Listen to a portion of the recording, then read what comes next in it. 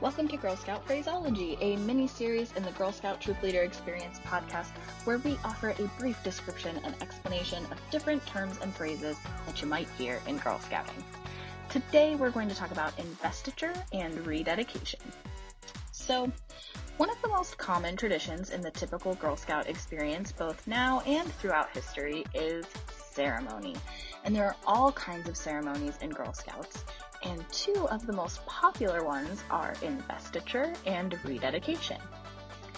These ceremonies are frequently done together and combined into one ceremony, but they can be totally separate, and it somewhat depends on who's present for the ceremony. Investiture is for brand new Girl Scouts, and it is all about investing in the Girl Scout way of life and living by the promise and the law. Rededication is the same kind of thing, but it's for returning Girl Scouts. So if you're a brand new troop, you can do an introductory ceremony welcoming girls to Girl Scouts for the first time and call it investiture. And if you have a returning troop, you can start the year off each year with a rededication to the promise and law. And if you have a returning troop but you add new girls, those girls can specifically get to have an investiture. This is most often done at the beginning of a membership year or the beginning of a school year, but if you add a girl in the middle of the year or something like that, you can do an investiture whenever she joins. Often for volunteers who are brand new volunteers, but they were Girl Scouts as a kid, they often still get an investiture, although you can still call it a rededication if you want. I mean, no one's policing you. But basically, it's super common for the council or the service unit or community or whatever to do investiture for first year volunteers, even if they have girl membership years attached to their record as well.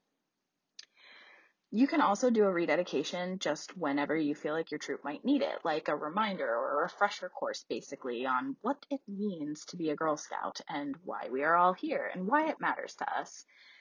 Maybe if the girls are struggling to get along or struggling to show respect to adults or something like that, or maybe if they go through something as a group like someone moved away or a troop leader or co-leader quit, or even worse, maybe if someone associated with the troop passed away or something like that, then a rededication can be like a ceremonious coming together for everyone. So that is a phraseology brief overview to investiture and rededication. That's all for today's episode. Thanks for tuning in. Do me one favor. Just leave me a quick review on iTunes or wherever you're listening to this podcast. I love to know that real people are listening, and I want to know what episodes are most interesting and most helpful for you.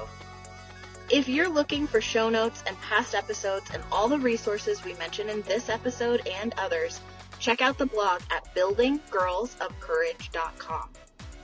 This podcast and blog are not affiliated with or endorsed by GSUSA or any Girl Scout Council. We're completely run and organized by volunteers and girls. To learn more about coming on the podcast as a featured interview or to nominate someone you know, reach out to me at girlscoutpodcast@gmail.com. We all have a story to share, and I'd love to hear yours.